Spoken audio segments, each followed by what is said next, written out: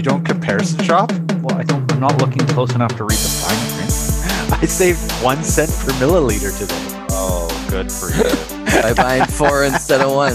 No wonder you're retired. How much did it cost? $11? This is part of the rant. I guess we're doing the rant. No, I'm not doing the rant yet. Welcome to the Financial Independence Garage, where we share the tools to improve your finances and we unfold the roadmap to financial independence. It is the Money Mechanic. I am joining you tonight with my usual jackwagon accomplices. And wow, you're throwing us under the bus already, hey? Hey, you started the show making fun of me before I hit the record button, so the accountant is with us. Hello, accountant. Good day. Good day. And of course, the economist is joining us, and we are remote again. So you... Did you guys see that? Electronic napkin coming into use? Yeah, I just had a full beer explosion. It is literally all over my computer. Well, perfect. Now I know not to open mine that fast. That's your new computer? Well, funny thing. It's actually my wife's at-home workstation, so good thing she's gone. Yeah. Hey, economist. Who's this round by this week? Oh, I don't have that prepared. Okay. Hey, accountant, what beer are we having? We are drinking the low-pressure porter from Mount Arrowsmith Brewing. Nice. Mount Arrowsmith is in lovely Parksville, British Columbia on Vancouver Island. And we have had a lot of low pressure recently with lots of rain, but today it turned around. I see some high pressure for the next week, which is pretty fantastic. And we haven't had too many porters on the beer. Who's reading the back? Too many porters on the beer? Pre-game beers. Okay, I'll read the porter and then we can get going here. So this porter is a rich, medium-bodied porter with a complex blend of dark roasted and British specialty malts. Flavors of chocolate, espresso, and caramel dance on the tongue, while a touch of UK hops adds a light fruitiness. This is the perfect West Coast sipper. That's pretty good. Huh? Tastes like a porter. Does. Yeah, quite a lot. Yeah, I don't mind that. I pre-gamed one of our porters, and it's actually very similar. Oh, yeah. There you go. That's the Black Hole Ale that we made by mistake? Correct. Black hole? Yeah, it's darker than any of the ones we've made before, so we kind of... No light could get through it. No light. Yeah, there was... Gotcha. Anyway. So this one's from Eddie in BC. Eddie! Thanks, Eddie. Cheers, Eddie. Thanks, Eddie. All right, so I called an audible about 15 minutes before the show today and threw off my co-hosts. And I'm excited to welcome back a past guest on the show who has been globetrotting the world because him and his wife are FIRE, like officially FIRE. And I think it's exciting to welcome him back on the show. And we just want to kind of get a little update and maybe a peek into what the FIRE lifestyle looks like, especially through this complicated last, year and a half, 2 years of COVID, and they've managed to do some traveling. And so we're just going to kind of catch up and talk about their fun, their adventures, where they are, where they're going, and what FIREs look like. So welcome back to the show, Kevin. Nice to have you back, buddy. Thank you, Money Mechanic. Yeah, and I haven't opened my beer yet. So on the last show, I had a sneaky weasel, and I just happened to have gotten and picked up another case of it right as Money Mechanic dropped this show on me 20 minutes ago. Yeah, 5 minutes ago. Yeah, sounds like him. Yeah, it was meant to happen. You were just happening to buy Sneaky Weasel. You had time to join us on the show. We're all doing this remotely. We had a show planned that the accountant had like his favorite topic picked out, and we'd all prepared for it. But now that can just get put on the back burner. All right. He always gets mad at me for not doing my homework, and the one time I do my homework, he completely changes the show like 15 minutes beforehand. Right? Yeah. Well, the dynamic was a little different last time too, because we were in the garage and the economist wasn't there.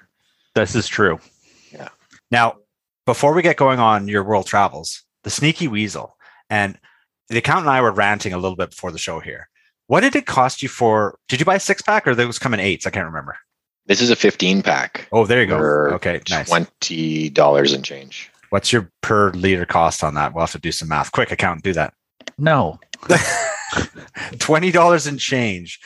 Accountant, we were talking about this because we bought the 4-pack of this under pressure porter, and I was $18 buy it with Four. taxes in for 4 Tall cans though, right? tall cans.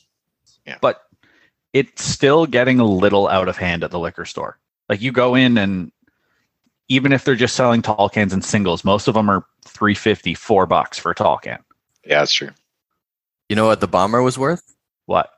$9. What? Yeah. Jeez. Might as well go to the bar, right? Might as well go to the bar. Might as well diamond stud your cans. Or at least leave a Bitcoin code in the bottom or something. There right? you go. Yeah. Yeah.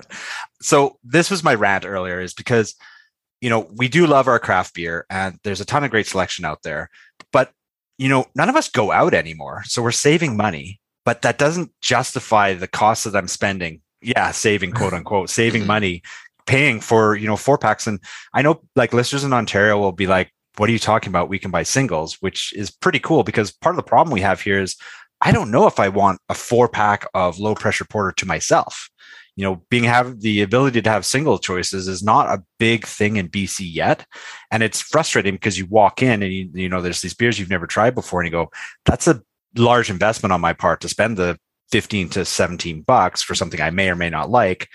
And I think, accountant, you and I were saying is we're making our own beer now. That's kind of our happy craft brew space. Or if you've got an opportunity to get together with some friends and even it costs you a little more to sit down and socialize, it's worth it. And if you're just at home watching the football game, you're going to drink Rainier.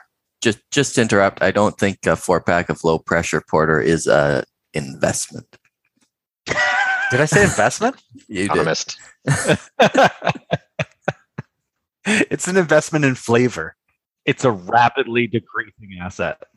All right. People have stopped listening by now. So Kev, jump in here and just fill us in a little bit of your backstory, whatever you're comfortable sharing with us, how you managed to achieve fire and what it looked like in the last year and a half. Okay. Yeah. Well, I'll start with our last episode a few years ago. Yeah. It seems like a long time that we came on and talked about mortgage lending, private mortgage lending. That's right. Yeah. So that was a big part of our investment strategy at the time, investing our registered accounts, primarily tax-free savings accounts in our RSPs. Kind of on the side, we did some index investing and things like that, and rent-to-own companies. So having rental properties under a rent-to-own. So the tenant, eventually, the idea is to get them into the purchase of the house at some point. So we ended up quitting our full-time jobs at the end of 2019, just before the pandemic hit. All of our flights, we had booked a whole bunch of travel. All of our flights became like canceled. So we actually we fired from full-time and then we did a bunch of part-time work, but kind of more part-time casual. So, you gave us the big pat on the back for a big fire, but we still kind of have our feet in the fire as kind of casual employees that if we want and when we want, so somebody will probably call foul on that, but it's okay. It gives us the money to buy your Sneaky Weasel cases and hang out with you guys. So I think that's one of the things that, even the accountant and I were talking about that recently and myself with some of the cash flow opportunities I have that have caused some issues for me is having the ability to be flexible to maintain some form of part-time. Even if you declare fire as it is, it's super nice and super comforting to be able to say, okay, I can fall back on something for whatever period of time it is. Right. Right. And then about a year ago, things were starting to look better. So some of the countries in the South Pacific started to open up. Tahiti in particular said, hey, we're opening up. And we were in contact with a guy who had a catamaran, a sailing catamaran in Tahiti. He was trying to do a circumnavigation of the world. My wife and I are sailors, and he was looking for some crew to help him and his family do that. So one thing led to another. We ended up helping him sail. We did an 8-month sailing trip in the South Pacific, French Polynesia and Fiji. We just returned at Christmas. So, did you spend any money? A little bit, but he covered all for the first 4 months we were on that boat, and then he ended up getting things were still closed or reclosing, so that trip got canceled again. But yeah, he covered our food, he covered our lodging, he covered a bunch of our expenses. So I mean, even though we weren't working, our expenses, and we were traveling the world and sailing, our expenses went down. So we spent $50,000 less this year, and even that's even including $15,000 spent to sell our house and move our stuff and marketing phase. So like, really, we saved a lot of money, and just to show like there are lots of different lifestyles that you can live, even if I based our retirement off what we were spending before. But if we were to keep doing this and leveraging our skills for sailing or for whatever anybody has a skill to do, you can, even if you're not getting paid for it, you can leverage that to decrease your lifestyle expenses. Yeah, and I think you're being a little humble in a way, because people need to go check out your how do you want to pronounce it? Filand, F-I-Land time? Yeah, on Filand time. So it's a play on words for like on island time. Yeah. Right. You guys are. Well, you got a whole bunch of YouTube videos that have documented your trip from beginning to end. And I said you're being humble because this guy covered a lot. I mean, you guys got to stay in, you were in LA or San Diego for a whole month, and he flew you across there, and then you ended up hanging out for weeks here and weeks there. And I wasn't at all jealous of all the photos. No, not at all. In the house. Yeah, we got Janine's actually doing a lot of the editing on that. So if you guys are bored and you're interested in kind of seeing sailing crew life, what you can kind of do for free, give us a subscribe on Filand Time. It helps us out a lot too. So, and we created a little website and started a little blog too. I've never created a website, so being Fire kind of opened up that time to learn. How do I create a little blog, and how do I do? I'm not super really techie guy, but you can figure that out. As soon as you say that, the internet retirement police are just like, oh, that guy's not Fire anymore. He's got a YouTube channel. Yeah. Although you need like 1,000 subscribers at a minimum to qualify for anything, and we have like 60 maybe. So we're not getting any money off of that or our website. Sounds familiar. Yeah, been there. Are we over 60? Oh, we're over 60. Yeah. What was long-term sailing like? It was good. Again, the biggest challenge is being in proximity to other people for a long time and getting to know them. Right. People, we had a really good time, and we had a lot of support, but it's always nice to think, I would really like to have my own boat. So maybe down the road we'll do that. But it's not in the cards right now because we just are using all our money to buy an apartment building. So that's exciting. I thought you were going to be gone for like years. Me too. And then all of a sudden you're like, we're coming back to BC. I'm like, oh, fun. Right on. We'll catch up for an update. But you've maintained your involvement with your investments even overseas. And we can talk a little bit about that, because I think that's a bit of an interesting discussion for people that maybe have future plans of traveling, and then how to maintain and deal with stuff here. And I think we're lucky nowadays with the ability to communicate. Like, how was it to deal with your investments? Because you've got properties, you've got private loans, you've got to deal with lawyers, you've got more complicated than just index funds. How did you find it? The biggest challenges were time zone differences, but that's manageable. You just wake up or go to sleep at a different time. Even at one point for a real estate thing, it looked like we needed to get a notary, but in most countries you can find a notary to do that just as easily as you can here, a notary or a lawyer. In Fiji, internet was really, really inexpensive, especially compared to Canada. So, with modern technology, we could have our Zoom calls or, talking to other investors and be on the phone or on a messenger video call. And it was smooth as if just like this, right? As if we were in Canada together. So no big difference. We never, in terms of the taxes and everything, we never got rid of our residency. So we didn't have to think about non-resident tax and all that kind of stuff. We just basically, kept an address, a mailing address here for the 10 months we were gone, and everything was kind of status quo. But yeah, it really wasn't that much more difficult, except for kind of having to be around here and there to manage your stuff.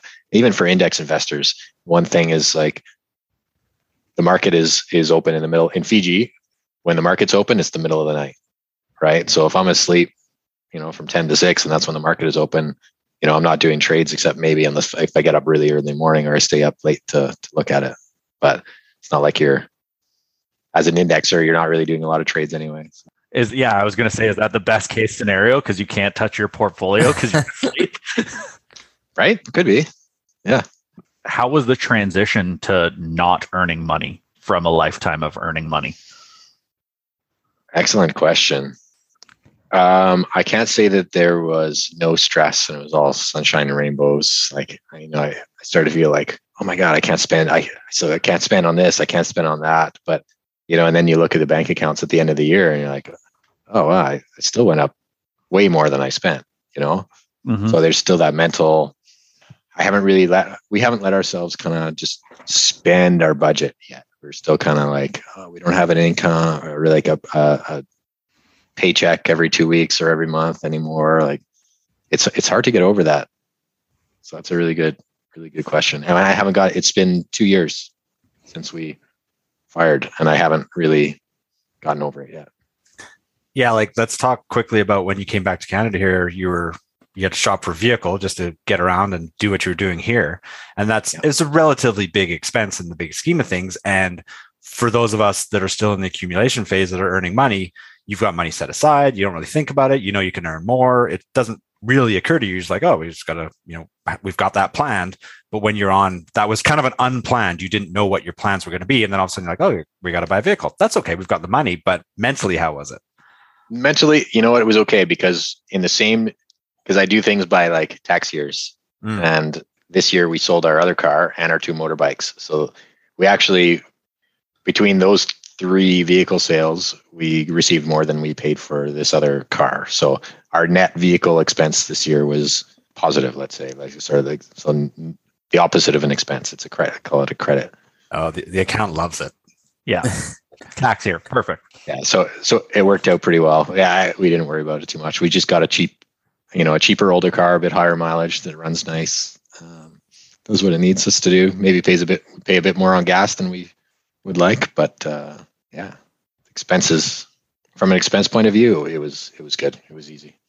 Anyway, lots going on, and it's nice to reconnect with you guys. Yeah, it is for sure. So let's dig into a little bit of what's going on because it's been an interesting few years for everybody, and I think one thing that we all have in common here is that we're pretty eager to get into more real estate deals.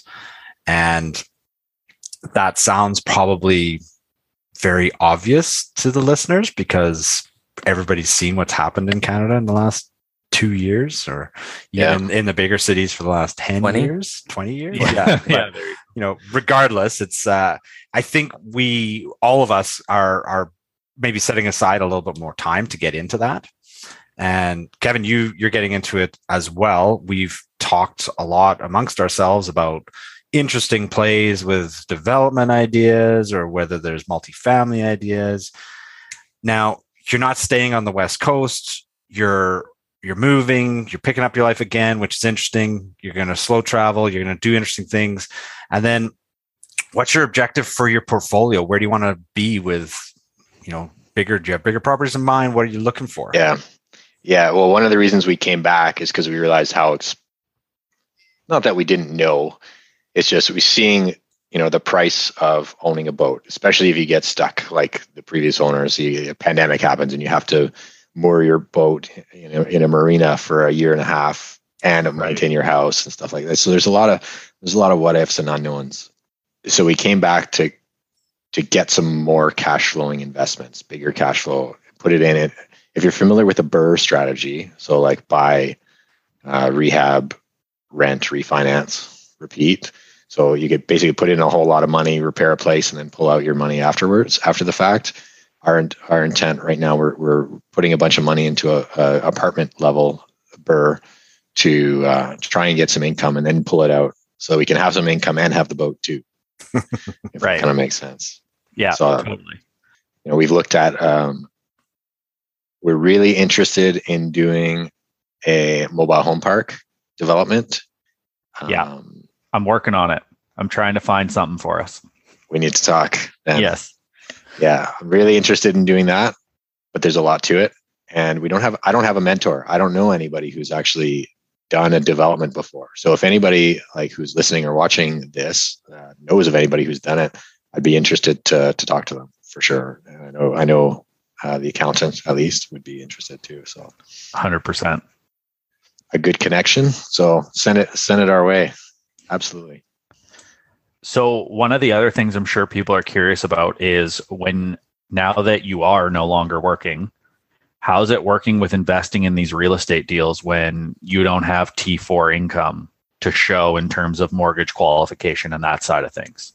Absolutely. It's a challenge. And that's one of the reasons we're looking at the multifamily space. So multifamily, if I think it, depending on where you are and other considerations, if it's like more than 4 or 5 units, I think it can qualify for commercial mortgaging. And on a commercial loan, the rent itself supports the loan without you necessarily having to prove your own income. Yeah, you still put your asset if you're renting it, if it's owned by a new corporation or something like that, you have a holding corp or something like that. The mortgage lender will want to hold or to have some say on your assets to come after you personally, I guess, if you don't pay. But right, I think there's more of a reliance. My understanding is there's more of a reliance on the property itself as opposed to the borrower. And for that reason, my wife and I just yesterday created a new real estate investing corporation to hold some interest in a couple multifamily things that we're into right now, and we'll probably expand that in the coming months and years. But to start it now, get a business credit card, actually start to get a credit history and credit report. The ability for that corporation itself to qualify for credit. Yeah, history of income in the corporation and all that stuff. Absolutely. Yeah.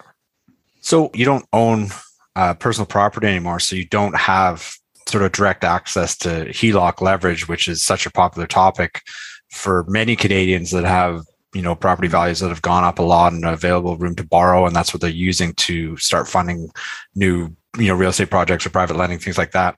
So since that's all gone for you, are you managing to leverage any other way? Do you use Interactive Brokers because of their leverage rates, or tell us what that looks like? Yeah, 2 things. So Interactive Brokers is interesting. After Mr. Money Mustache posted his article about buying a house on margin, essentially from Interactive Brokers, we transferred some of basically all our non-registered stock holdings to Interactive Brokers. So that's our safety plan. That said, once the bank that held our HELOC before we sold, so we sold our primary residence in BC this summer, and we had a HELOC on it, paid it out when we sold the house. But now we didn't have that HELOC anymore to access for investments. So I approached the bank and I said, hey bank, look at our history with you.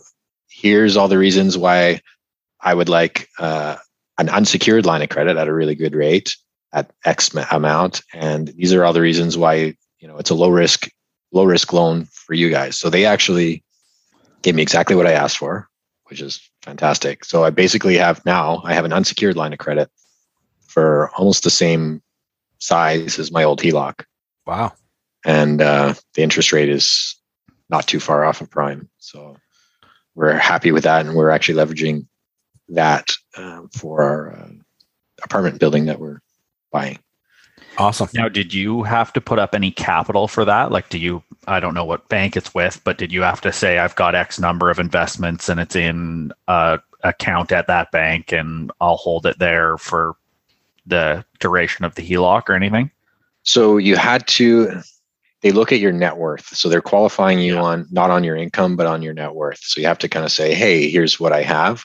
But at no point did I have to say specifically, like, these are leverage. I'm not actually, what's the word I'm looking for? Securing those assets against the right. loan. So you had to put up your net worth, but it's not like you're pegging those assets against that HELOC or anything. Right. Because in general, if they were to go, if I was to stop paying and they'd have to go enforce the loan, they would just sue me personally and they would know that you have enough assets. I'd have some assets to cover it. But no collateral. No collateral, right. Thank you. So you mentioned your safety plan was Interactive Brokers.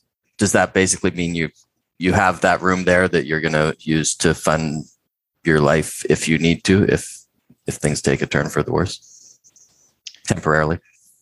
Well, right now it's complex because we still have sitting on a bunch of cash from the sale of our house and the investments and in between. So the intention is that we'll have enough cash flow that we won't be relying on selling assets. It'll be, we'll be able to live on the dividends, interest, and net rents without having to sell appreciated or call it depreciated, I guess, if it's an emergency, depreciated stocks or ETFs.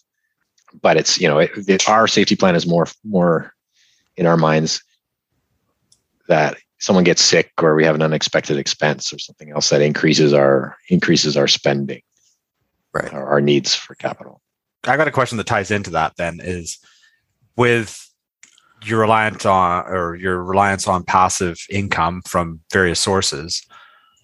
Do you put a plan in place if a source of that passive income dries up? Like let's hypothetically say you're making $1,000 a month from one of your properties and all of a sudden that's gone for whatever reason. How do you fill that gap? How long do you need to fill that gap? And how do you do that? Yeah, that happens. Actually, this year we had, I talked about rent to own properties, for example. We had, one completed, the tenant bought it in accordance with the schedule. And so we have less rental income coming in this year after that. Another one that we had, it was supposed to be 3-year term. They accelerated it and bought us out after 2 years. So we got a bit of extra cash at the end, but no more income from that either, right? Right. We had a mortgage, one of our mortgage loans that stopped paying us, and we had to deal with that. That was probably $600 a month or something like that. So it happens. And how we kind of look at it from a broad view, as long as you've got a safety net, right? So let's say these aren't my numbers, but let's say $50,000 is your spending, and your income from investments has got to be at least 50,000 plus a safety margin, right? So let's say if it's $80,000 is your total income from investments, then you have that, call it $30,000 safety margin. You can $2,000 a month of lost income before you really start to panic. And it's going to happen because you have to, mortgages, they pay out. Keep that thought in mind. Let's pick that up right where you were.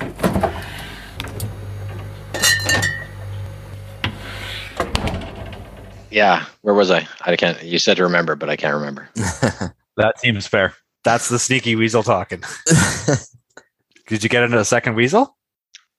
No, I was trying to figure out all the tech stuff here.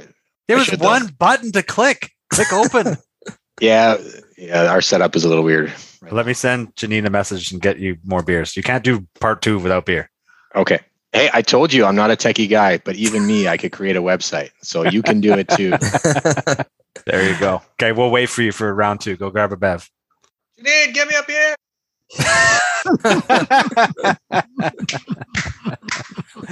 That's awesome. That's the best mid-episode beer run of all time. That might just be the beginning of the show now. Yeah. Give me a beer. Hey, give me a beer.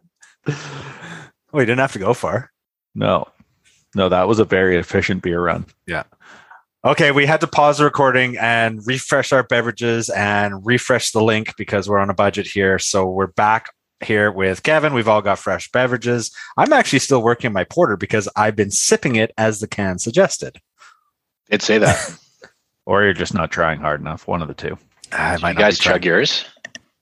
No. He's just finishing his. I'm the only one that got a second beer. After you called me out, everybody's still on their first. Tontine. Hey, we have Tontine? tall cans, not Tontine. this one also. But I just opened my second beer. Okay, that's not fair. We won't do that to you. I do love that The Economist crushed his, though. But now I have to get a beer. We'll carry on. That was without his you. first beer, right? Yeah. Well, it was a $6.50. Okay. I can't believe a $6.50 was $9, but I digress. Anyway, let's where get back. did that tontine rule come from anyway? Those 2 jackwagons made it up. Because we keep talking about tontines all the time. Yeah, somebody must have suggested it after one of your episodes. Yeah, we successfully made it at least 2 or 3 episodes without it coming up, but it just felt appropriate there. I had actually forgot about it until you just brought it up. So you've just ruined your own success story because it was out of my frame of thought and it's back. Okay, now There you I'm go. finished mine. You're supposed to have a lucky lager after a porter, right? That's correct. That is the correct. Yeah, That's the rule. that is. I don't have that. I have something different, but I'm good to go. Okay, let's get back into this, boys. Kevin, right before we interrupted there, you were talking about how you need a buffer to your cash flow plan. And in the break, we kind of both talked about, the accountant and I and the economist poked up and said, we need to think about this. And there's so much discussion about an FI or a FIRE number, right? And so 2 questions for you. One is, we've talked on the show before about having, like a cash flow number that works, which means you may not need, the 2 million that you need to make $80,000 a year. You're just utilizing your capital to generate the cash flow. Now, so I guess I have kind of 2 questions there. Is, if people are going, my expenses are 50K, does that mean my number needs to be 70K times 25? Or if my number is 70K and I'm relying on cash flow, do I need to make sure I have 70K worth of cash flow in case I'm interrupted and I can meet my minimum 50? Like, it's being conservative, which the economist hates. I do. So, okay, I'm going to ask this question in 2 ways.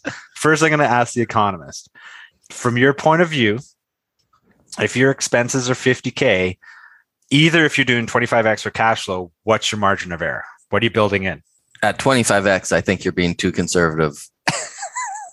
So if you need 50, get 25 times 50, you have a built-in buffer. That's fair. Okay. Right. Cash flow, I guess it depends how close you are to the 4%, the 25X. Okay, yeah, I can dig that. Yeah. And also, like Kevin mentioned, he's got a plan, or he has access to capital in downtime. So I think that would be important if you weren't going to have a buffer. I would agree. And I'm going to add on diversity. So if you have, if your cash flow, to make that $50,000 is $4,000 a month, right? To just barely to get your 50,000, 4,000, whatever, $4,200 or something like that. Then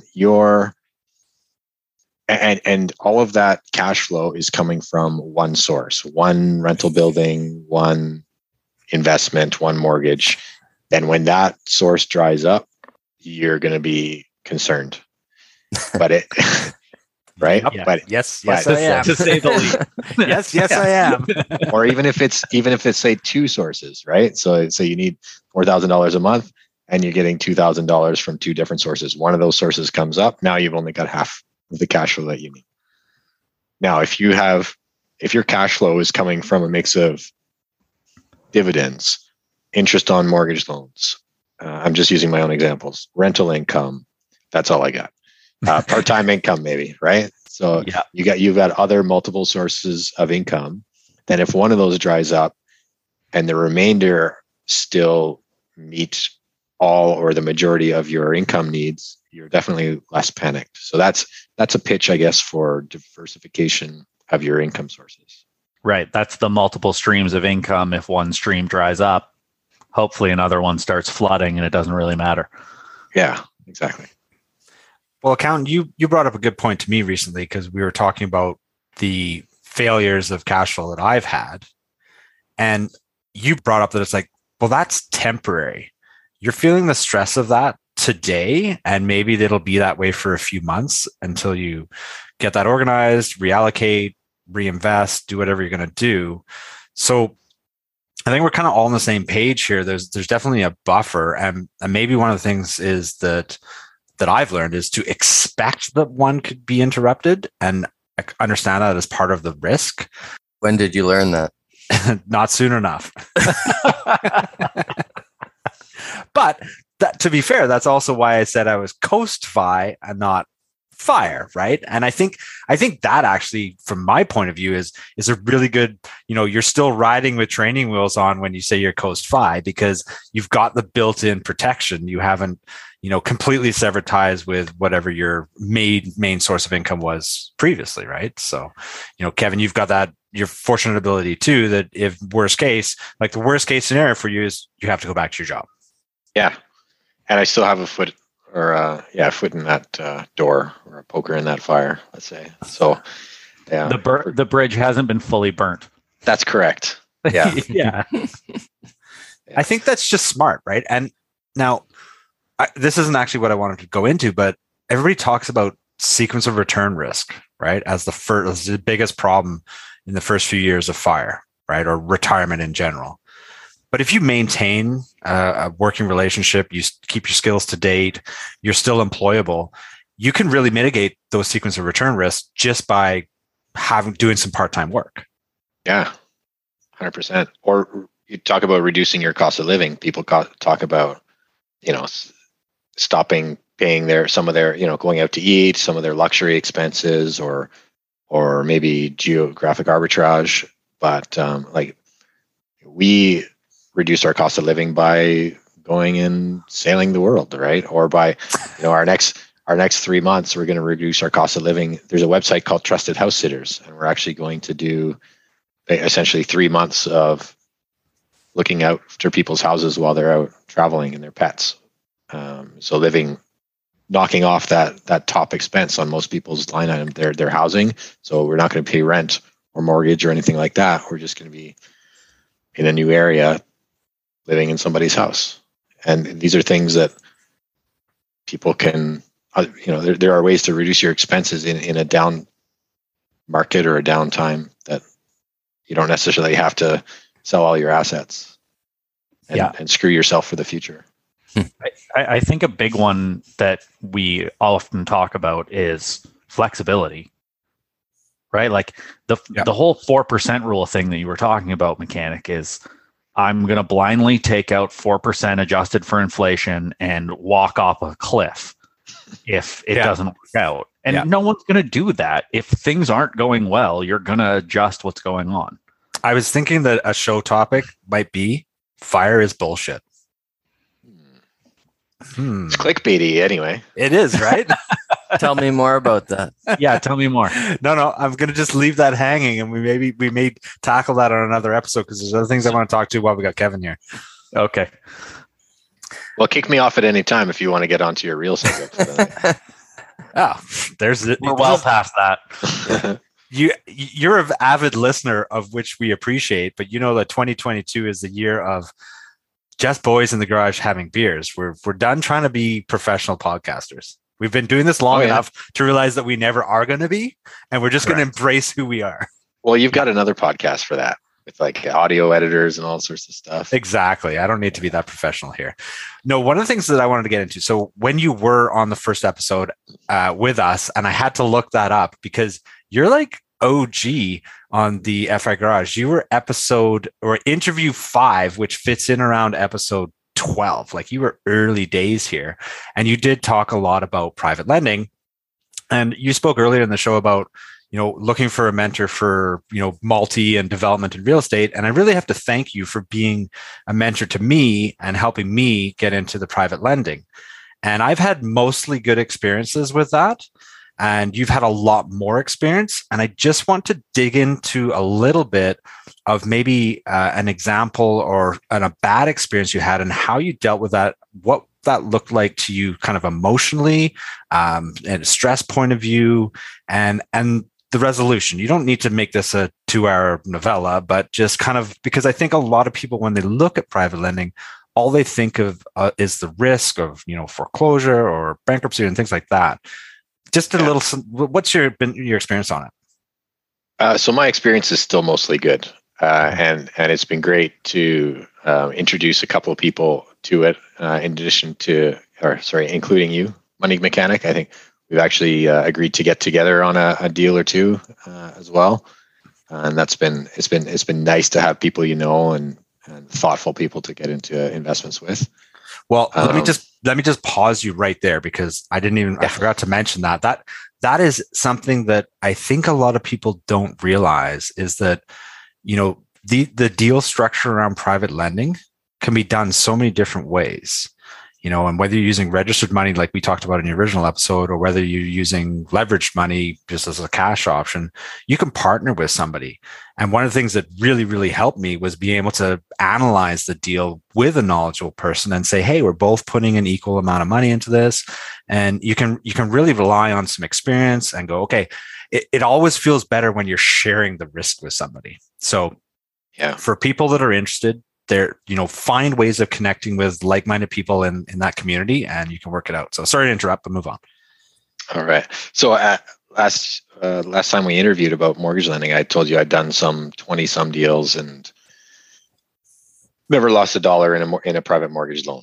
So the second statement, never lost $1 in a private mortgage loan, still stands. Still good, except for syndicated mortgages. Oh, okay. Syndicated as part of a large, like I'm talking about not 1 or 2 or 3 people, but who I'm talking about like maybe 70 people who you don't know going together on a big property development or something like that. So Right. way back in 2014, I invested in one of these, and it's recently matured and been through the courts and stuff, and we lost some money on that. So I'm not into, I say a bunch of money. Really, it's marginal compared to in the big scheme of things. So one lesson I learned from that is not to really get into an investment, like a mortgage investment that I don't have any control over. Right. Which is why I like these private loans where it's just me or me and my wife or me and Money Mechanic or something like that, right? Where you have a degree of control. You can talk to the other lender and come up with a solution to the issue. We have had another mortgage since we interviewed. We haven't had another mortgage that, so we've done 39 in total now so far. We had one that they just stopped paying us, and they stopped paying the first mortgage as well. So we were lending on a second mortgage. This mortgage was in the province of Nova Scotia, and I learned a lot about foreclosure law in Nova Scotia over the last year. Yep. So, I mean, at the end of the story is we got all our money out and all our interest, all our principal and all our interest that we were owed and all the legal fees and everything else. Because we exercised when we had analyzed the deal, we exercised the risk mitigation factors that we talked about. So, we only loaned up to a certain percent loan to value. It was a fairly low loan to the value of the property at the time. Checked on the borrower, we made sure the property was in decent shape and sellable and that kind of thing. So we ended up actually this is our first one. We've had to actually go through the entire process of a foreclosure. And that property was sold to a third party at a court-controlled foreclosure auction, public auction. And then the first mortgage got paid out, and we got paid out. But there were some complications in the whole thing. It did cause a little bit of stress because even though our mortgage was only $65,000. The way it works in Nova Scotia, we had to come up with the funds to pay out the first mortgage. So we actually had to put forward an additional $400,000 and then claim that expense back from the bank or from the courts. So another lesson learned there. If you're really into the details of mortgage lending, if you're going to lend in Nova Scotia on second or third beyond mortgages, just unless you have a whole ton of capital sitting around, don't lend behind big first mortgages. Otherwise, You're going to have to come up with a big amount of cash to pay them out. We were just lucky that we could come up with it because we just sold our house last summer, a few months before we had to pay out this expense. So we didn't invest it. We held off knowing that at that time that this was coming up. But Nova Scotia is unique. Not all provinces are like that. Every province has their own slight differences in foreclosure or power of sale proceedings in the unlikely case that you have to foreclose or enforce your mortgage. So we did have to go through that. For a while, we were not getting our monthly income from that mortgage, but in the end, it came back to us. We just had to kind of put lawyers to work and do emails and phone calls and banking stuff. So it's not a 100% passive investment mortgage lending. There are things that you will have to do or things you have to think about. Yeah, the only truly passive investment that I know of is buying an ETF and getting the dividends out. Okay, so to follow on to that, I mean, that is interesting. And I think at the end of the day, a couple key points there. And for listeners that have any interest, they should go back and listen to our first episode and then also do a ton of other research to learn this stuff. But you mentioned loan to value, which is super critical, right? And you also mentioned understanding the process in the provinces. And I guess just a follow-up question from that is, because I've been offered some opportunities in other provinces, should you have done more work understanding the legal process in Nova Scotia before you did that loan, or maybe you knew it? And I guess the question is, how much time should I be spending learning that legal process in other provinces? I was often one recently in Alberta, and I did a little bit of reading, but that's kind of spending 20 minutes finding what you can find on the internet. At the end of the day, to just come down to like, oh shit, here we are, let's like hire a lawyer, and I don't want to have to learn everything. Yeah. So life is short. You can't know everything. The time flash to bang. Let's say you get you're working with a broker that is sending you deals. That deal could be in any province, and you won't necessarily know everything about that province. And the flash to bang from when you receive the deal to when you have to you're expected to it's quick. Say yes or no to that deal is pretty quick. You don't have the time to go to law school and learn foreclosure law in that province, right? You can do that online now. How hard could it be? Yeah. I mean, every problem has a potential solution, but you sometimes only discover that problem and that solution when you're experiencing that problem. So that was the case for us. I don't regret doing that mortgage loan in Nova Scotia, even though, best case, yes, you know the entire law, you know everything, but how many people can say they know everything about every company that they invest in the stock market? That that 0%. 0%. Yeah. I just have VQT. I don't need to know anything. Yeah. So to me, like compared to buying a stock, like having a mortgage loan in a province where I'm most likely to not have to foreclose on it, but if I do, I'm sure like I can kind of trust that the laws are designed to not to be totally up, that I won't get excuse my language. I don't know if you can say that on this show, but we can beep anything out. You can beep it. Okay. No, we're not beeping anything. Yeah. So you can that legally you have a contract and your rights should be protected in some way, or there's something you can do to at least get some recourse, right? So, and that's what a mortgage is to protect a lender for giving out their money to somebody else against the property. So you have the security of the property. It's just the processes and how hard it is to get through it. And to be honest, we shouldn't have had to pay out that money in Nova Scotia, that extra money, if the lawyer hadn't forgot to put a specific thing in a specific document that was filed. It should have gone directly to the first mortgage, shouldn't have come from us. Right. But if there wasn't that third party, then we would have had to pay them out. Moral of the whole show, have contingency plans. Contingency plans.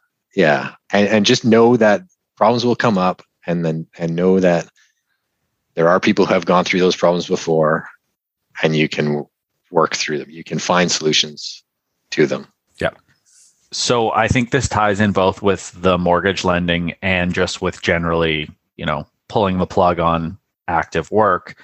Is, have you increased the amount of cash you're sitting on for instances like this where you might need to put it to work, or there might be an unforeseen expense, or there might be something that comes up and you need that cash to be able to solve a problem? That's hard to say, like I said, because we sold our house. Right. So we're sitting on a bunch of cash, which is one of the reasons of buying apartment buildings and built this company, because I'm afraid of inflation and I want to have some assets. I think being afraid of inflation right now is a very logical fear. Yeah. So to follow up on the accountant's question, once all that cash is put to work, what is your current plan to hold as your, protectionary cash holdings, or your buffer, your cash buffer, cash wedge? They call it all different things. I think a few months of our expenses in a checking account, and then the Interactive Brokers margin amount. That's pretty aggressive. So, I mean, I say a few months, that's total months of expenses, not net of our incomes because we're still getting dividends, or I'm still getting some interest payments. I'm still getting, so that's kind of like if I need to make a big purchase or something, I'm not borrowing. There's very low likelihood that I'm going to have to borrow from it. That makes sense. Unless I want to buy a boat, and then we're going to have to see what happens. But probably going to have to refinance boats. Yeah, not the type of boat that I'm looking at. You've got crew over here. I'm good at serving beer. I can make cucumber cream cheese sandwiches. Yeah. A chef is always good to have on a boat. The accountant's an excellent fisher person. Where are you going to get cucumbers? I got cucumbers in French Polynesia. There you go. And Fiji. Yeah. Nice. Yeah. It's perfect. Oh, hey, before we wrap up the show, any notable beers you tried while in the South Pacific? Oh, that's a great question. Well, each country has its own kind of iconic beer. But are they not just all like the typical overseas lagers? Yeah, I guess so. No microbrews anyway? Fiji bitter. I'm sure there are. It was more the rums. It's the rums that are unique. You did go to some rum places. They're in your videos. It's pretty cool. Yeah. It's the rums. Don't they have like a special name for the little like village rum huts? I'm just making this up. I think you're making it. Where? Maybe you're talking about somewhere else. I don't know. Huh. All right. Well, good. Yeah, talk. they have proper distilleries and stuff. But like Bounty rum is like 58%, which is... Ooh. Yeah, we made the mistake of having a drinking game. It's not smooth. No? Yeah, we were wrecked. I ended up, you know what? A dinghy, one of those inflatable like Zodiac things. Anyway, it makes a great place to lay down in like a recovery position. I ended up sleeping on the one with my face puking into the water one night. It was great. Never again. Bounty rum. Don't drink it straight. Unendorsed. Right on. Well, it's been a pleasure having you back on the show, Kev. Good luck on your travels from here on, and I'm sure we'll follow up. Good to update on the private lending, the real estate. I know you're big on all of that stuff, and it's good. We've kind of leaned a little bit more that way in the FI Garage too, because we all want to be in, cash flow investors and get there eventually. So yeah, I mean, awesome. Congrats on the year and a bit that you did have abroad in probably the hardest time, hopefully, that we see in our lifetimes. Yeah. It's more expensive actually with all the COVID testing and everything. That's one thing. It's more expensive to be abroad and to go country to country, especially COVID test before you leave, COVID test on arrival. How's the front part of your brain? Is it a little smaller from all the PCR tests scraping it out or what? Yeah, actually, I feel like I can't remember some stuff. That's the sneaky weasel, buddy. Or the Bounty rum. That might be the Bounty rum. Might be the Bounty. Yeah. Well, thanks for having me on. It's nice to catch up with you guys. You bet. So where can listeners find you if they want to catch up or reach out to you? I have a place this time. So I have a website. It's on filandtime.com. So on filand.com. And our website, our contact information is on there. That's also where we link our videos and stuff from our travels. We're still releasing them, actually, because we were a couple months behind, although we've just returned to BC a couple weeks ago. And we should subscribe to your YouTube channel, right? Please subscribe. Correct. Yeah, it probably won't make a difference unless you have like 1,000 viewers who are going to subscribe. No, you're our only listener. So I was listening to you guys offshore. You know where that volcano erupted there in Tonga? Yeah. I was probably listening to the FI Garage when I sailed across that. Nice. You guys were right in that area? Oh yeah. Yeah. Oh, wow. Like the charts, when you're going over there, it says like volcanic activity on the seabed. 2019, I guess they had some volcanic activity. It put up a bunch of like pumice in the water, which is like this really like light it's rock that floats. That's what ladies use in their bathtub to scrub their toes. Yeah. Yeah, you see that on beaches and stuff. It's true. Okay, so have you reached out to any of the people that you met while you're down there that were there since that volcanic eruption that happened a week ago? Yeah. The tsunami. So those people are in Fiji that we reached out to because we couldn't actually stop in Tonga because they were still closed. Right. We got some internet and cell phone off of them when we went by, but was that where they were doing the military flyovers of you? That was French Polynesia. Okay, that's French Polynesia. Okay, yeah. Yeah. Yeah, we had the ladies on the bows. Yeah, like, oh, they're coming out to check out the chicks in bikinis. I can say without question that was 100% the pilot's idea. I've worked with enough pilots that are like, yep, low pass. Let's go check the sailboats out. Yeah, these fighter jets, they kept coming over. Next time we're going inverted, boys. Yeah. Yeah, that's crazy. I mean, was that a concern for you when you were there? It's like, hey, we're going to be on a sailboat and there could potentially be tsunami, or, I mean, I know if you're in deep water, it's not a big deal at all. But if you're in some of these very shallow morges where you're like, some of those morges look like they're in like 30, 40 feet of water. Yeah, but they're close to deep water. Okay. Too. So right? If you were on your boat and you kind of get, I don't know how the tsunami warning system would be. I'm sure they must have speakers. They must have like horns in those places. Yeah, most places that are in a tsunami risk areas will have signs on the beaches and things like that as well. But yeah, you could. Yeah, you know, first thing would be if the water starts receding. Yeah, like, something's going on. Like get run out, away. Get out to deep water, right? Well, or if you're on land, get to high ground. Yeah, you guys weren't down there for really any of the Pacific storms, were you? Like nothing major. Yeah. No, in the South Pacific, cyclone season starts in November and it's in March. So we left in December, and nothing had happened yet. But they've had a couple of small cyclones in the last few weeks. It was the weirdest thing when we lived overseas in Bermuda. We knew a storm was approaching because you know what it's like, right? You know it's coming. It's like it's the most dramatic event that has the slowest and most undramatic buildup ever. Because you're like, we've got a 20% chance today, and then it's a 40% chance this thing could hit you because it's got its curve through. Yeah. But yeah, when the ones are coming close, the receding water is creepy. And right, because it's fairly close to the actual storm hitting you, and the birds are gone, the island's quiet, everybody's boarded up, nobody's at work, and you're like, okay, time to back calm before down. The storm. Like, is that where that came from? Literally, it's very, very literal. Like it gets super, super humid, super quiet, and the water kind of just like sucks away from the island. You're like, oh, that's weird. That's the lowest tide. That doesn't seem normal. That's not good. Yeah. And then you get the storm surge like the day later with the storm, and it's like, oh my God, there's water everywhere. Yeah. No, interesting. Super cool. Yeah. I'm glad you guys got to do that. The videos are pretty fun. I was watching the one you had of snorkeling and swimming in the caves. That reminds me of Bermuda too, because there's a ton of caves. It's a limestone island as well. So like swimming those caves, like that water is so clear. It's unbelievable. Yeah. Some nice things to see. Yeah, for sure. Absolutely. Now we're just making the next trip jealous about not being able to leave our home. Well, they can leave. They can leave. There's no reason. If I can do it, you can do it. Well, fair enough. Yeah, I guess. Yeah, you just have to have a lot of things up your nose. That's what I found. Not Coke. Well, you know that the account made it all the way to Antarctica since we talked. Sure did. Really? Yeah.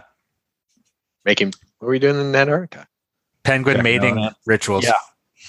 Yeah, exactly. Can you do the dance for the YouTube? Do the penguin dance. YouTube. Is there a dance? No. Well, I mean, there is, but how did you and your wife not do like a penguin mating dance on the ice in Antarctica? You'd be on TikTok. You'd be a TikTok hero by now. Yeah, I didn't need to be a TikTok hero. That's not really a place that I want to put myself in. Was that like a cruise or a expedition ship? Yes, a cruise ship. Well, I think that's pretty loose calling it an expedition there, buddy.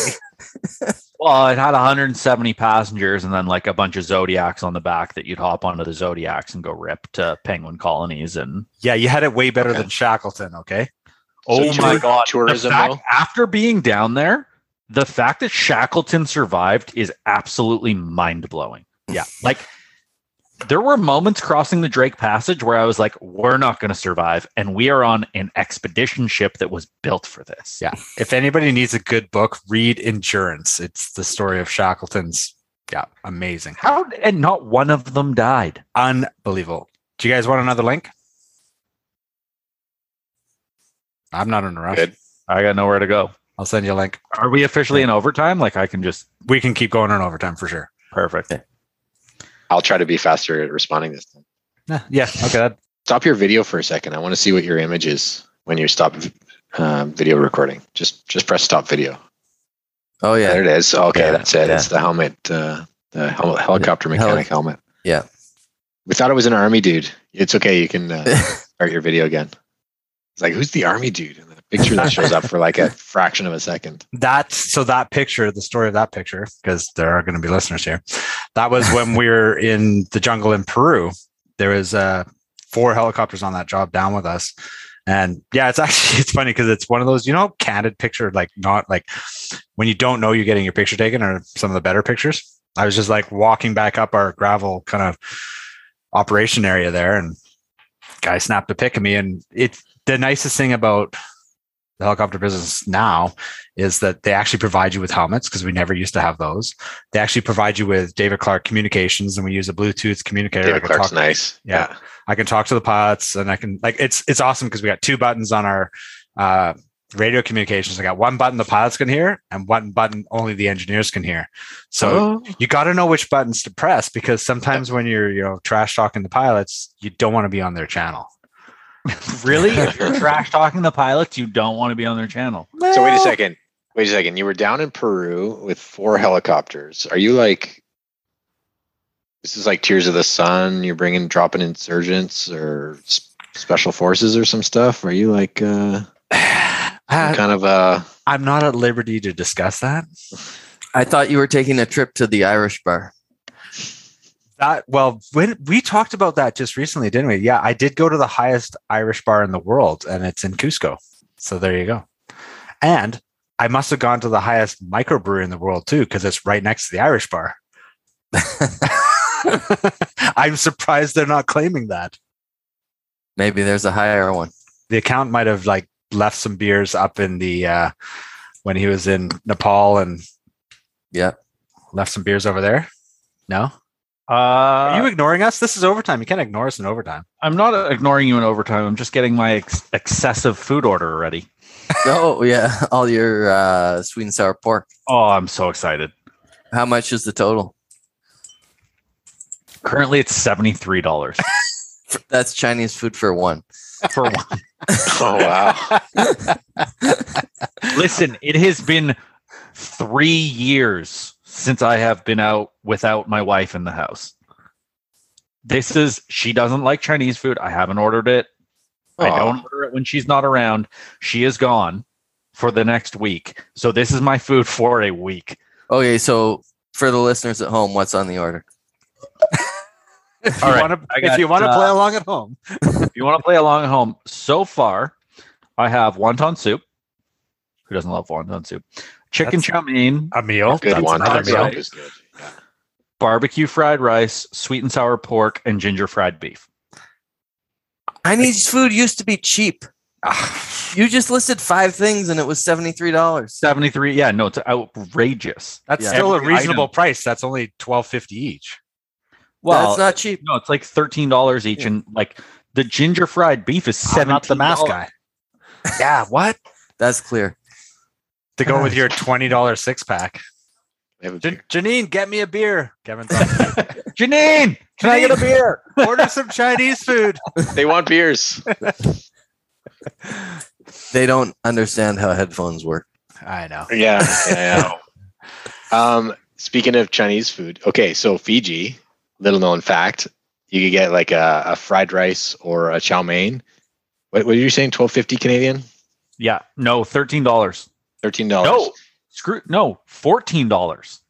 $14. Oh, that's a whole case of the That's weasel. for you guys. It's the weasel's den. 15. I love that. And she's leaving the box. She's leaving the box behind. Ooh, overtime just got long. $6 Fijian at a restaurant. So you What's a Fijian dollar? 60 cents Canadian is a Fijian dollar. So like it's $4.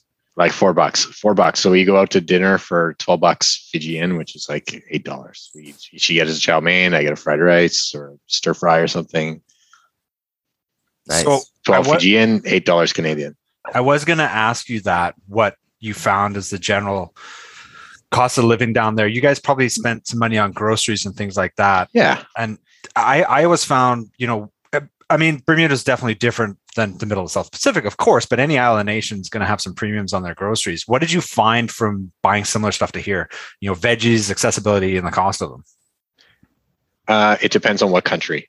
Right. French Polynesia is very expensive because it's a colony of France. It's basically Europe. Things are costly. Wages are high. Wages are high. That's it.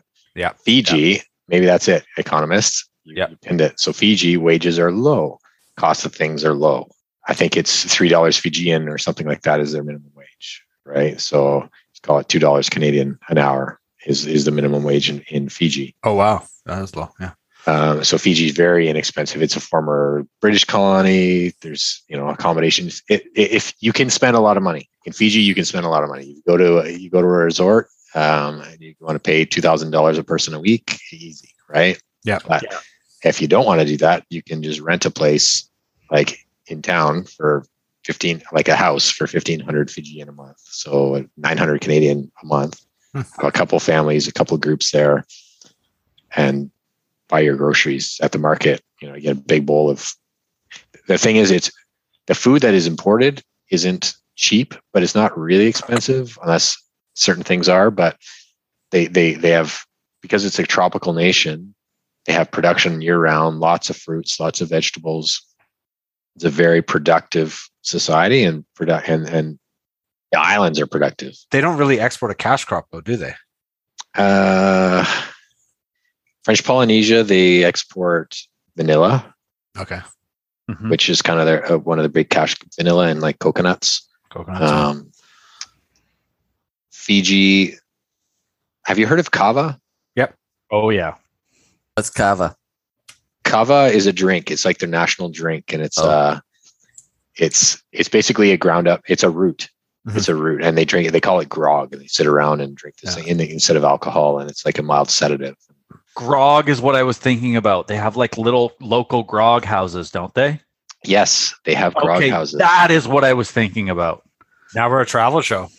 I may have some kava if you guys are interested. So the real question I think that comes out of all of this is, when are we renting a house and living for a month in Fiji? A month? Only a month? 2 months? Right. Okay, listen. How long does it take to get there? 1 I don't- year, buddy. I don't have a big. It took schedule me coming up starting in negative 3 hours to get back. I love time zones. Negative 3 hours is my favorite answer. But it costs you 27 to get there. Yeah. It would cost you 16 plus 24. It costs you a lot. Yeah. So you're still net negative even by the time you come back. Yeah. If we can get the speed of light or speed of light travel down, then you can actually go back in time. Hyperloop. Let's get Elon working on that. Yep. I'm running to get another beer. I'll be right back. You should. All right. Did you feed your dog? Your dog needs food. You should feed your dog. West Coast Tees, nice shirt. The dog might not make it. Yep. So one of the things, we talked a little bit about this, and just in general, how much qualification do you need to become crew on one of these boats? Because you sent me a message and you're like, hey, do you want to be on a boat that goes from wherever you were, Tahiti to French Polynesia? I'm like, yes, I do. Is this an option for regular, like quote unquote regular people? Yeah, I actually made a post on that on my website. So perhaps we can link to that post on our Talk to the guys that do the show notes. Accountant, show notes. you got a link to the website and the post about how to become crew I have on a a very boat. needy dog right now. Oh, Oh, also camera shy. Yeah. Guys, he hasn't given me dinner yet. He's an asshole. Little does he know he's getting Chinese food. yeah. Hopefully it's not dog. I'm going with a Salish Sea Pale Ale from Arizona. Oh, we could have got that one. Yeah, That and I was would have really had good. it in my fridge, you jackwagon. I'm on prime time, boys. Like we've been aiming for all our lives. Who's that again? Prime time. This is Bridge Brewing, which I presume is downtown Vancouver. It just it was on sale. I was disheartened by all the high priced beers, so I picked one that was on sale that I hadn't had before. No complaints, to be perfectly honest with you. It's as advertised. It's an IPA. It's not exceptional. It's not disappointing. It's just an IPA. I have no complaints on this Lucky Lager either. So I kind of diverted your question there, Rob, Money Mechanic. Yeah. just saying, just copping out and saying, yeah. I'm like, what's his name again? Earlier it was money. I was curious if he meant Moni. Money. But yeah, there are all sorts of, so just like the trusted house sitters thing I told you about, there's websites like you don't necessarily have, especially have boobs. You don't need a lot of qualification to be a crew on a sailboat. Especially if you have boobs. Qualification. Let's not try to spiral into a show that we're going to have problems with sexist comments here. It's not sexist. It's actually, it's proven. Go to these websites and see people looking for a woman to spend the, like to go sailing on them. So anyway. They may not want to take them up on that though. Nah, people do. If people they're specified. They do.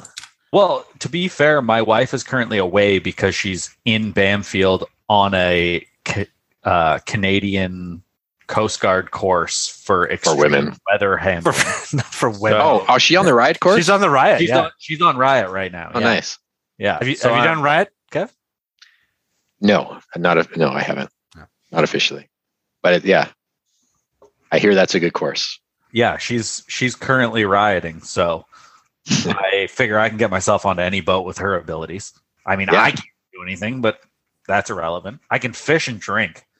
So what we did, we took a couple of weeks and learned how to sail, and then we did some bareboat charters ourselves. We basically got a group of friends, say, "Hey, economist, accountant, bite me. You guys want to come in and join a boat and we'll go sail around Thailand." So we did that, and we shared the expenses of like a catamaran and sailed around for a couple of weeks in Thailand. We should also do that. Yeah, totally. I trust 1 out of 3 people here boating. But here's the thing: Janine and I were the captains. The rest of the people on the boat didn't have a whole lot of experience at the start. But you're sailing every day or every other day. You can kind of, if you're interested in getting involved, you do. Yeah. Mm-hmm. Otherwise, we'll name you dinghy captain or bartender, and you hang out.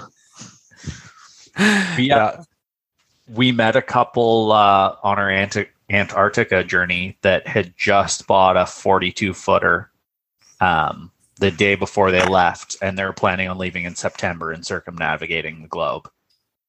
And we were like, well, when you need crew, I have no skills whatsoever, but you give me a call and I'll be right there.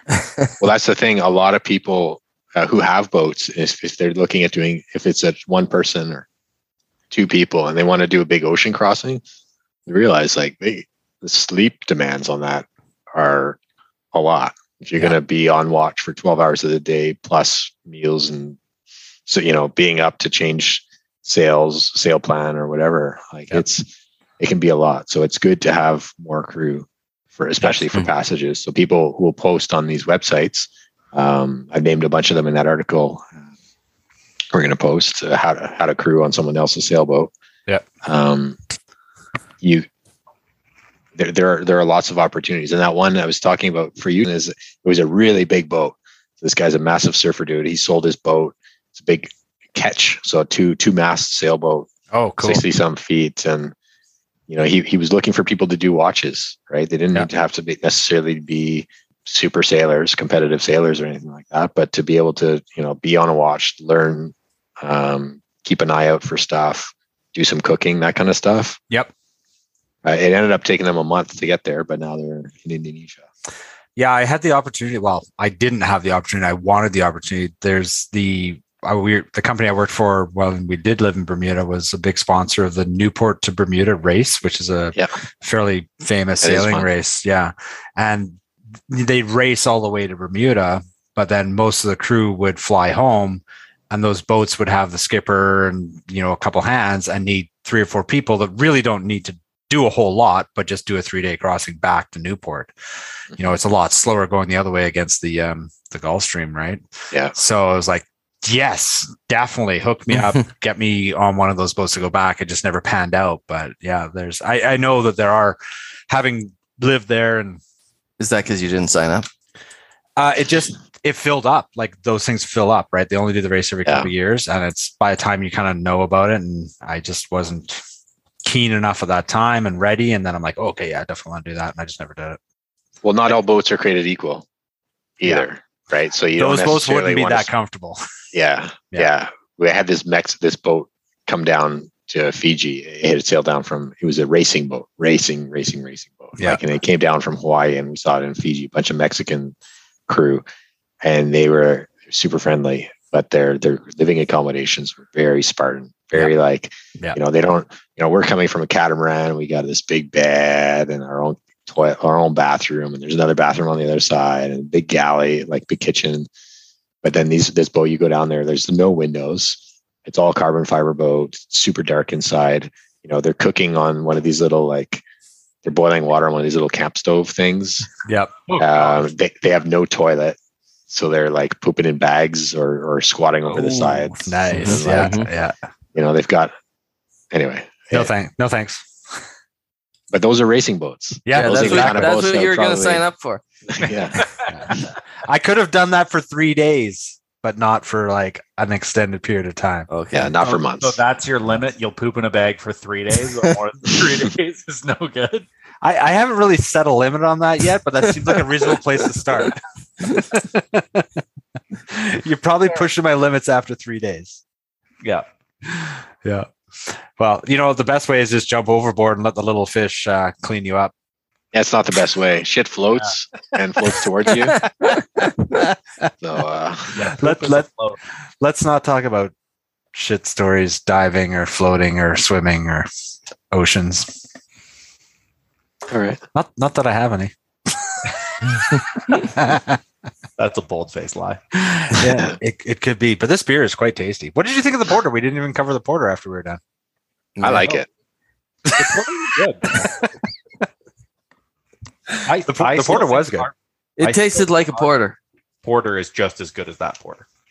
I think a lot of our beers are now just as good as other beers. I'm bringing you some Bevs tomorrow, Kev. Oh, really? Oh, Are nice. these- What do you got? What are you bringing them? Best Coast Bevs? Yes. Best Coast Bevs, probably a Kolsch, a porter, and an ISA. What's the definition of a porter? Dark, deep dark, and handsome. It sounds like the money mechanic just agreed with your brewery name there, accountant. It did. Yep. Yeah. That's Just official. Get it to the lawyers. Get it to the lawyers. I've already taken the website. I own that. Oh, do you?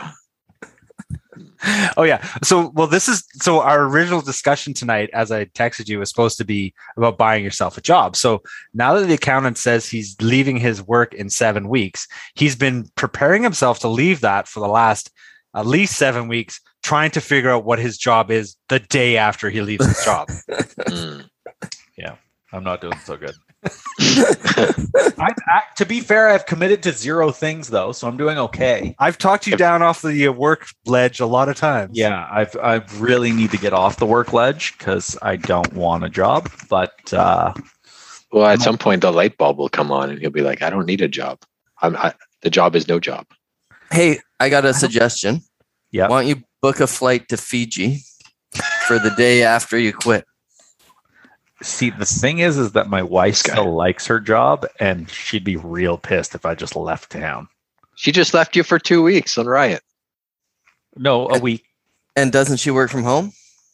No, not starting in February. They're back in action. Oh, that's Ships rough are coming timing. back. Yeah. Rough timing. It's actually kind of great timing because now I get to be home alone and she'll be at work as opposed to the opposite. Well, let's be pretty clear here. I mean, Kev, you're moving forward with bigger and more complicated real estate investing. And that's all of our goals as well.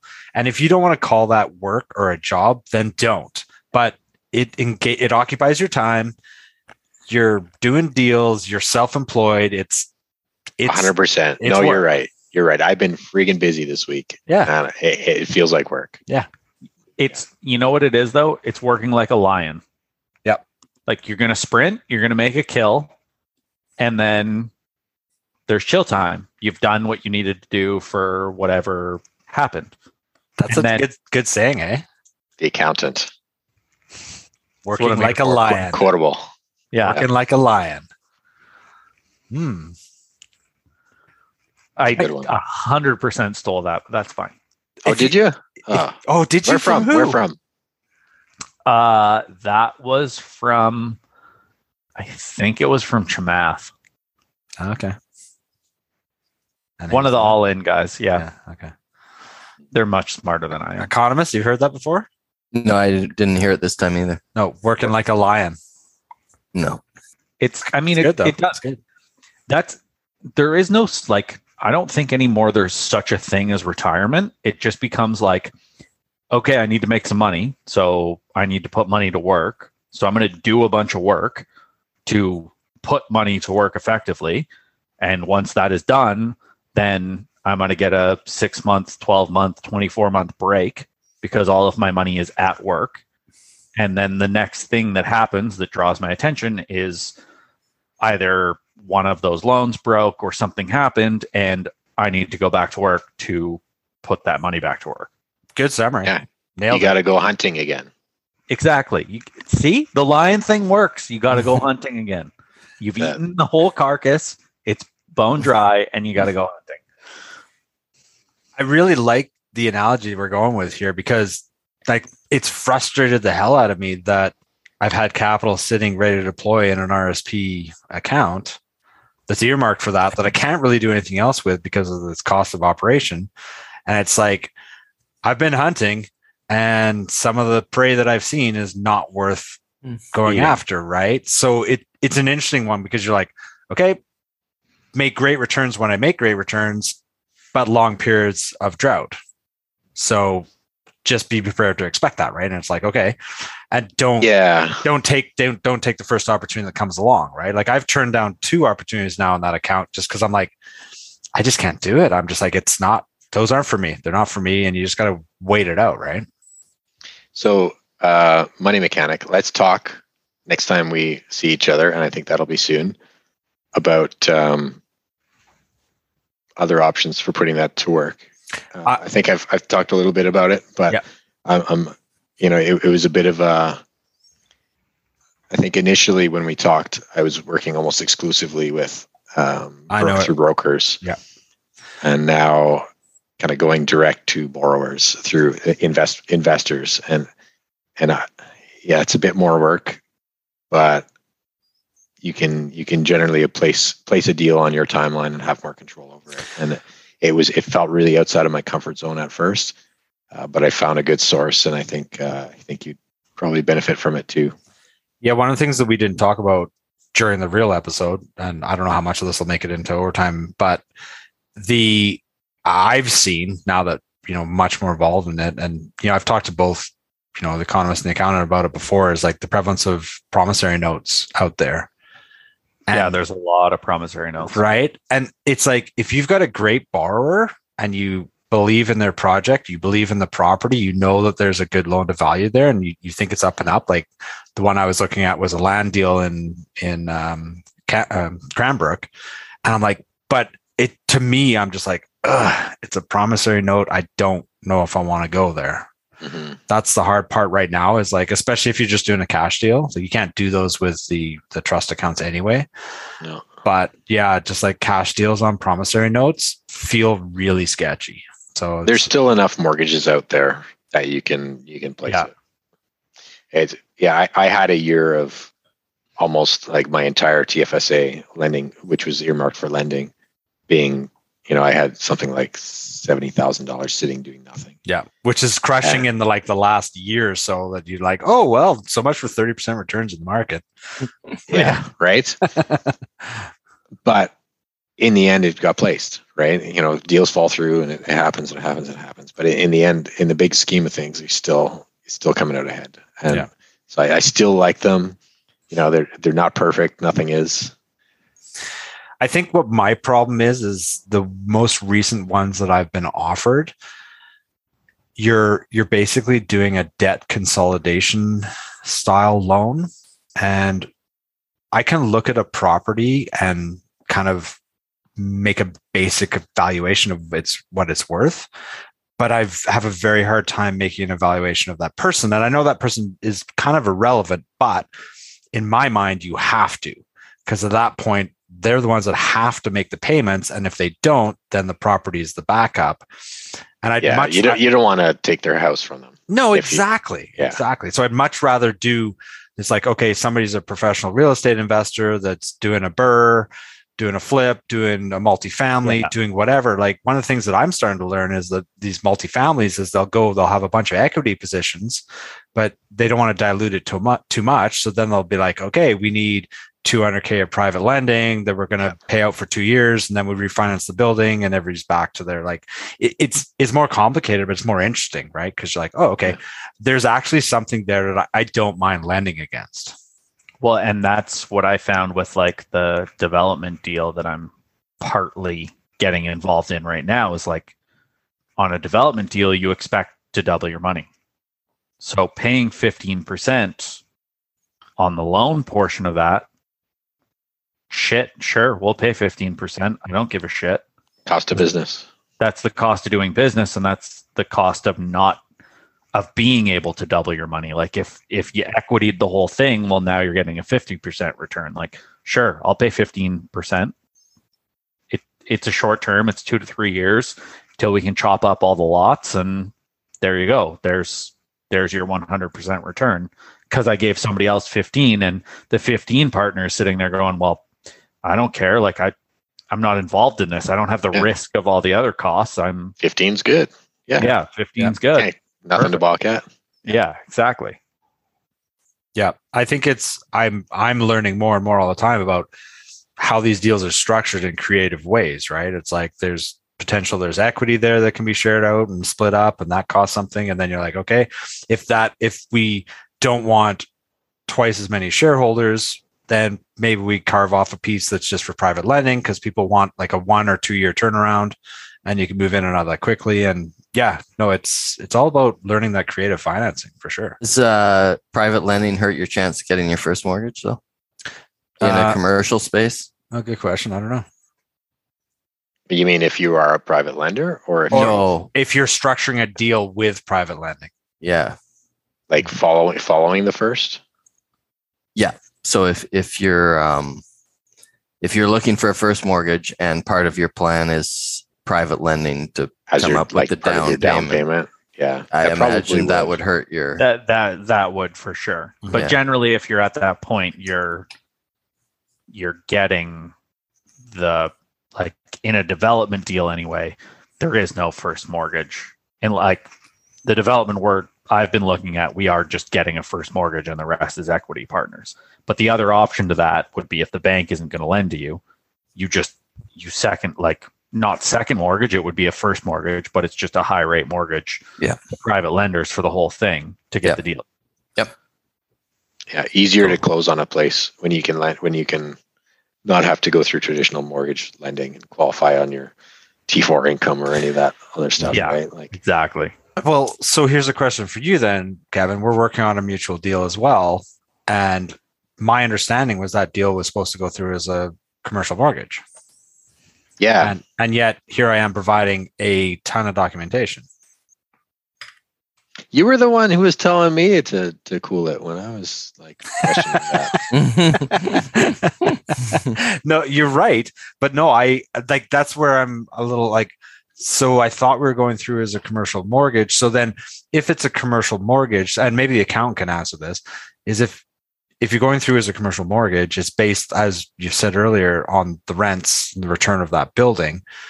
But all the equity stake partners, do their financials matter? I guess they matter to the initial purchase of the building, and then it's refinanced as commercial. Like I don't quite understand how that works.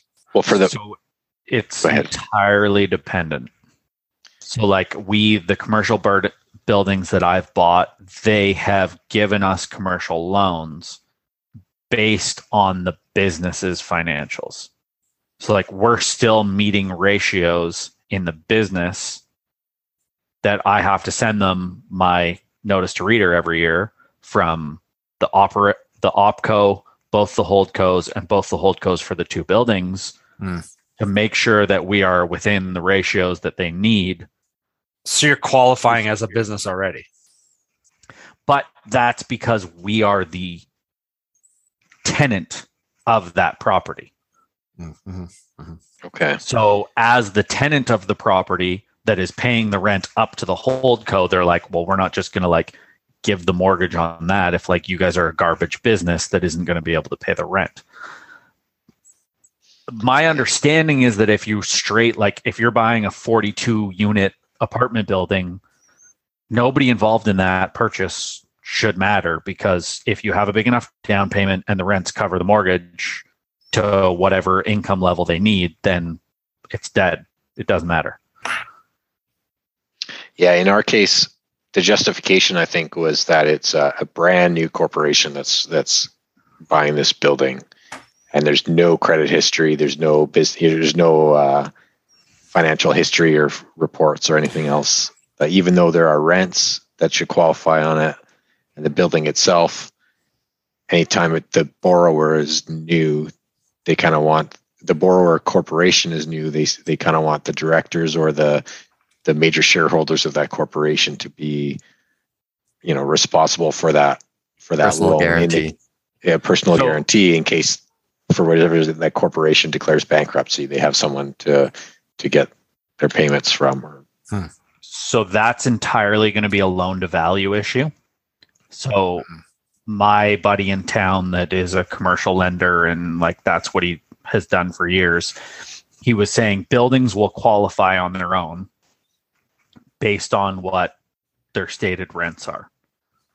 But if you want to lever higher than that, then you will need some guarantees from the people coming in. So he's like okay. I've sent him a couple buildings, and he's like, regardless of what they're asking for, that the current rent roll of that building would qualify for a $700,000 mortgage. And if you want to go higher than that, the people coming on board will need to be able to prove that they can handle higher than that. That's interesting. So maybe we're not at the 70-30, because it's probably got to be at least 70 loan to value, right? Do you know what the LTV is for just the building? Good question. I was just thinking that, because I don't know if they got the full amount of investors. So that would change. And this is what he was saying, is he's like, every building will have this is the mortgage we would give on that building if nothing else was attached to it. Mm-hmm. And that can, depending on the building, depending on the quality of tenants, depending on the location, that will change drastically. But I sent him one in James Bay that they were asking $2 million for. And he's like, baseline, I could qualify you for $700,000 based on the rent. So not even 50%. That's only 35% loan to value. Loan to value based on the rents. And he's like, now if the people coming on board were able to qualify for higher, I'd be able to get you higher. But because that entire building is under market rent, it doesn't matter that somebody says it's worth $2 million. The market rent is only $6,000 a month. I can only give you $700,000 on $6,000 a month.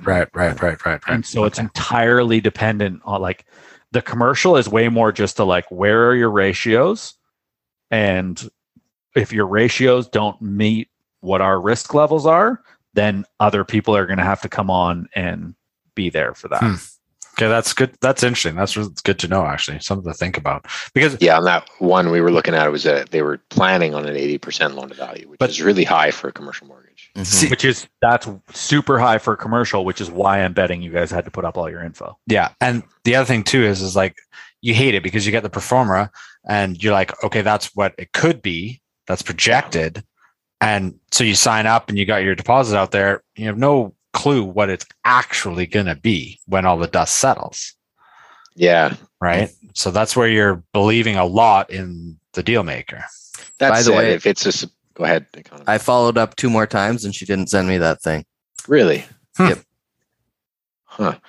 But I mean, if it's substantially different than what, in the end, if it's substantially different from what it was pertained to be, if there's some major differences, they say this performance that they're assuming they can get 2% financing, and now it's a 5% financing and 70% loan to value and blah, blah, blah, blah. There's all these big things that now you have negative cash flow and you don't have any, those are big things, and those are justification that you could sue her and get your deposit back at the very least. Right. Yeah.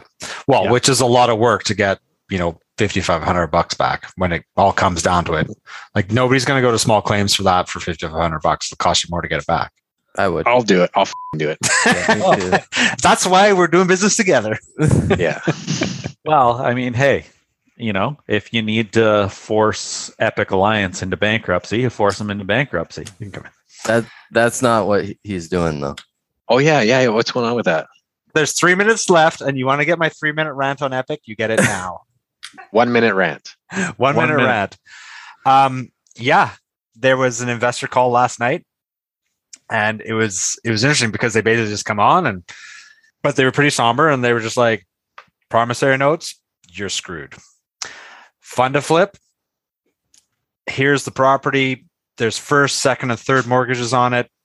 You guys figure it out together, and make sure you put insurance on it because there's no insurance on it. And hassle-free landlord people, you can pick up your keys next week. We'll give you as much information as we can for property managers, contractors, tenants, lease agreements, everything. We'll give you everything we can. Don't call us. Our phones are off. That's the best we can do. Wow. They're just dropping the ball.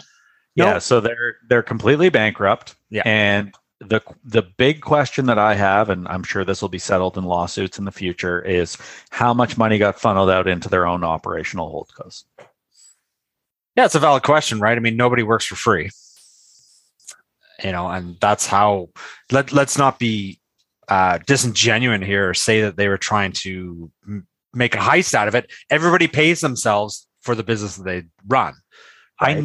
I never said they were trying to rip people off. I don't think that they were smart enough to understand that the business model that they were running was not sustainable. Fair. I think as we've been in a 10-year bull market, right? Too big, too fast, too much cash 10-year flow. bull market. Yeah. And the cash flow didn't work for downtimes, and you hit a little blip in downtimes, and it all blew up. Yep, basically. You got a new house. I got a house. Congratulations. Oh, wow. New house. New house. You gonna move? Hey, it might be the fire plan. Cheering for the Rough Riders for a season. Where is it? Saskatoon? Yeah. I don't know if I've ever been that far north. I maybe have, but yeah. Okay, we're out of time, and this is the longest overtime ever. So, Kevin, thanks for being on the show. Thanks Thanks for the invitation. It was a blast. Thanks, boys. We'll talk real soon, gentlemen. Good night. Catch you later.